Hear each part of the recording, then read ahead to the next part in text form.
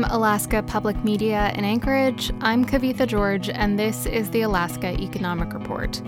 In the last week, the price of West Texas Intermediate fell about $2, going from $80.99 per barrel to $78.89 per barrel. Alaska North Slope crude dropped a similar amount, going from $87.54 per barrel to $85.68 per barrel.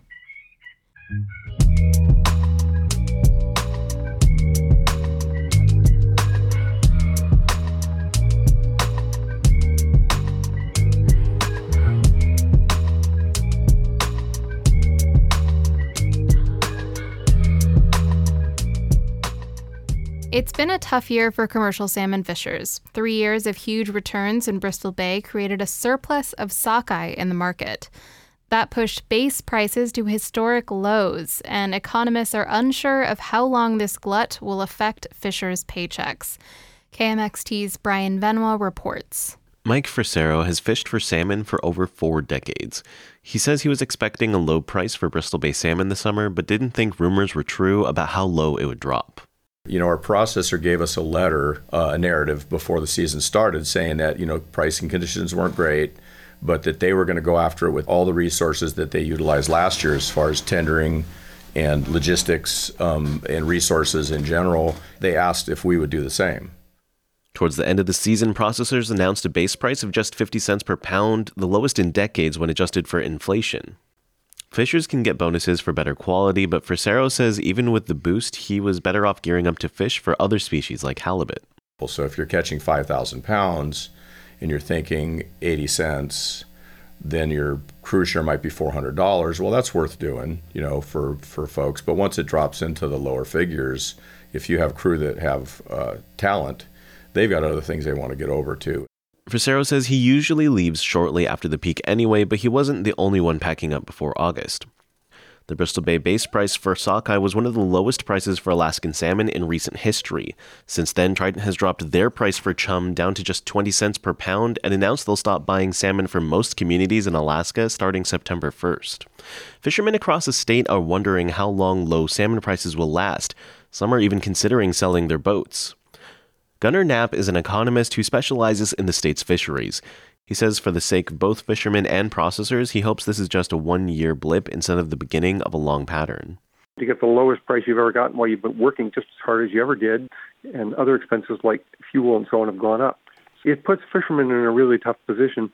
I think processors would say that they're also in a really tough position and their companies are on the line. Knapp was visiting family in Maryland when he saw in retail stores that wild-caught seafood is now selling for the same price as farmed fish. He says he's not surprised, but still disappointed knowing the amount of work processors and fishermen do to produce high-quality products. I was in local Costco yesterday, and I saw in that Costco farmed Atlantic fillets from Chile, farmed Atlantic fillets from Norway, and wild Alaska sockeye, all selling for $10.99 a pound. The Alaska Seafood Marketing Institute is funded by the state legislature to stir demand for Alaskan products. Greg Smith, ASME's communications director, says there just isn't enough demand to keep up with the glut of fish.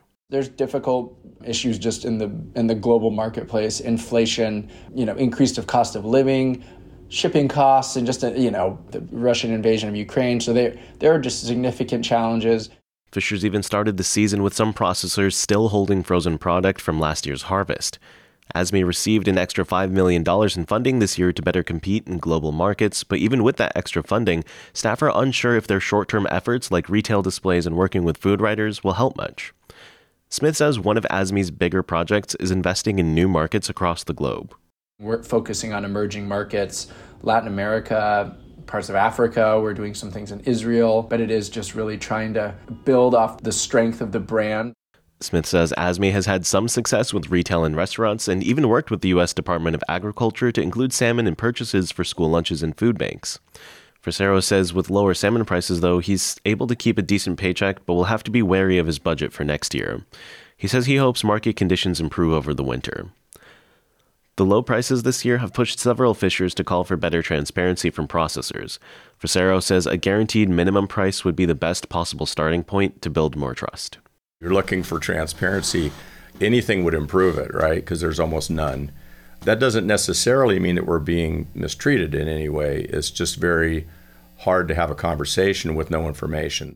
Regardless, Frasero says he'll be back to fish more next year. In Kodiak, I'm Brian Benoit.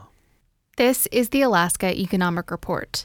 The Alaska Economic Report is made possible by North Rim Bank, helping power the businesses that power Alaska with customized solutions. More at northrim.com. and by GCI. Since 1979, GCI has been committed to bringing connectivity to all ends of the state, from Unalaska to the North Slope and beyond, helping all Alaskans thrive.